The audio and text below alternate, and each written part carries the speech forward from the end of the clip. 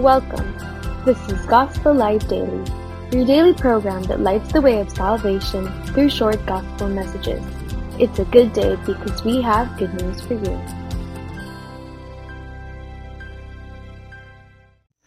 There was this man who only had a week to live in his house before he would move into his new home where he would reside for the rest of his life.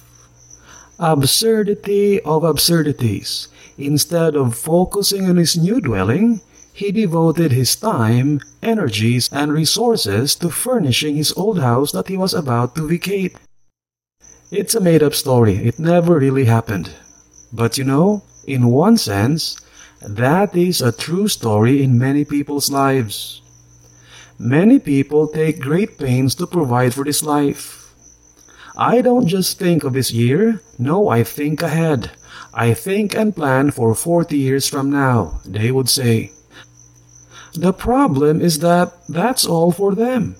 They never think and plan for the next 40 million years, or the next 40 billion years, or the next 40 trillion years and more. They are wise for a lifetime, but a fool for all eternity. My friend, be truly wise. Don't just think of this year. Don't just think of this life. Think of the life after this life in eternity. Avail yourself of the eternal life that is in Christ Jesus.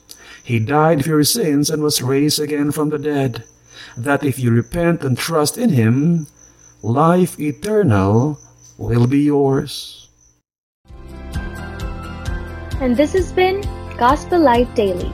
We pray that God who commanded, "Let there be light," has shone in your hearts.